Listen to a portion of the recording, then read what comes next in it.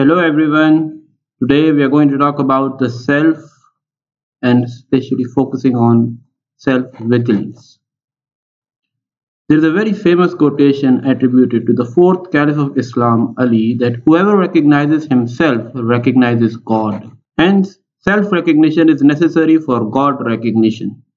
But the self is not a static object. It does not stay quiet even for a second. It constantly moves from one desire to another, from one hatred to another. The moment we try to become certain that we have understood ourselves, the very next moment presents us with surprising evidence of our ignorance. We try to follow the intricate, mysterious valleys of the self filled with its passions, its sentiments, its intrigues, but we fail at each moment because, as Kierkegaard said, we can understand our life backwards, but we have to live it forwards. As soon as we become satisfied with our knowledge, the self has escaped into the valley of ignorance, and we have to fetch it back to the valley of the past so that we can pass some judgment on its fleeting actions. Have we misunderstood our task? What if we are going the wrong way about it? What if we really have to just recognize it and not know it? For recognition, we do not need complete knowledge. We just need to have some kind of knowledge that comes through observation. We just have to be vigilant. If you are requested to babysit for an hour, you would have a firm eye on the baby and you would make sure as much as possible that the baby does not do anything stupid. If you would perceive a dangerous move, you would immediately stretch your hand and stop the baby from overstepping into danger. Vigilance is always done with a purpose. It can never be passive. There is one crucial difference between invigilating someone else and invigilating oneself. When keeping an eye out on someone, the object of control is the other. For example, it is easy to stop the desire of a diabetic patient from eating dessert. On the other hand, if you are self-vigilant, then the subject and object of control are the same. If you have an intense desire for something, and you are also the one who must ensure that you do not desire it, you are wanting and not wanting to do the same thing. That is the challenge. For such a complicated situation, we have to go to the greatest mind of the Abbasid Caliphate, Imam Ghazali. Towards the end of his life, after having seen all, he wrote the crowning book of his career, Ihya ulum-uddin. In this book, he distills his lifelong quest for knowledge. In the same book, he also spends time teaching us self-vigilance, which can be safely regarded as the result of his long struggle against his own self. So let's see how he approaches self-vigilance. Ghazali describes vigilance as a state of heart that results from a kind of knowledge that already highlights two important elements of vigilance, heart and knowledge. Heart in Sufism is considered the ken of preferences and desires. It motivates our actions, or to put it differently, it is what moves the body. Just as Aristotle said that without desire there is no movement, in the same manner Ghazali places the movement of our thoughts and body at the mercy of our hearts. Then he moves on and describes the state of the heart. He says that the state is the heart's heedfulness of the one who watches and preoccupation with him. The heart turns to him, observes him, and applies itself to him.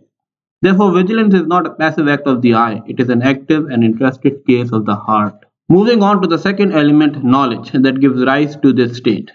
Regarding this knowledge, he says that this is the knowledge that God sees the heart, knows and oversees in every soul what it has earned. What in atheistic terms is called moral intuition, the knowledge of good and evil. So according to Ghazali, the heart that is responsible to make the soul move in accordance with its preferences, tastes and desires has a constant onlooker. But we do not keep ourselves aware of this fact or try and forget this fact so that our moral burden does not oppress us. Therefore, the first step to remember in self-vigilance is that we remind ourselves that we are being watched, even if we are thinking alone. But when we will act, we will be observed and judged. Self-knowledge is a synonym for self-awareness. In this kind of knowledge, we cannot have a closed judgment about the self. We are constantly on the lookout for new knowledge. We are always learners in this journey. For example, if someone is certain that he will not do anything evil when the situation presents itself, he is mistaken because the self does not allow for closed knowledge. It is ever fleeting, infidel like the heart, surprising us at each step. We just have to be vigilant and not certain about anything. And most importantly, we need to have an open attitude towards the self. Every moment is a Socratic moment. Every moment we have to be aware that we do not yet know everything. Ghazali narrates an incident in which Shibli asked a sage named Abu al-Husayn al-Nuri, "How did you acquire such vigilance and repose?" He replied, "From a cat we used to own. Whenever it wanted to hunt, it stood poised upon a rock without a hair moving." That is the best metaphor for the attitude that we need to bring in constant self-vigilance. To further simplify access to self-knowledge, Ghazali asserts that every activity, however small, contains three accountings. The first is why, the second how, and the third for whom. Before any action, these three questions are already decided. We just need to be aware of their knowledge, because as soon as these three questions are asked with serious intention, they lead to moral self-rectification. Why did I do it? How did I do it? And for whom did I do it? Ask yourself. There is no better judge to answer these questions but your heart.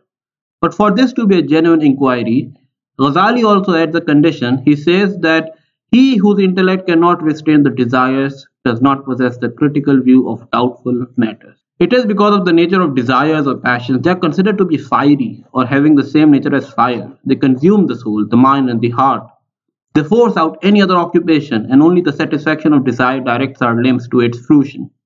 This is why it is very difficult to want and not want at the same time. In fact, it seems illogical. How can A and not A both happen simultaneously? And that is precisely the terrifying beauty of the self and its knowledge. It is the most abstract of things and yet the most concrete.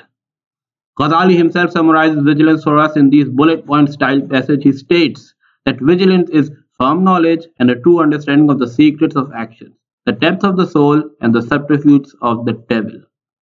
For all of these, no one needs to read any book. Yourself has more knowledge than all the libraries combined. Thank you, everyone.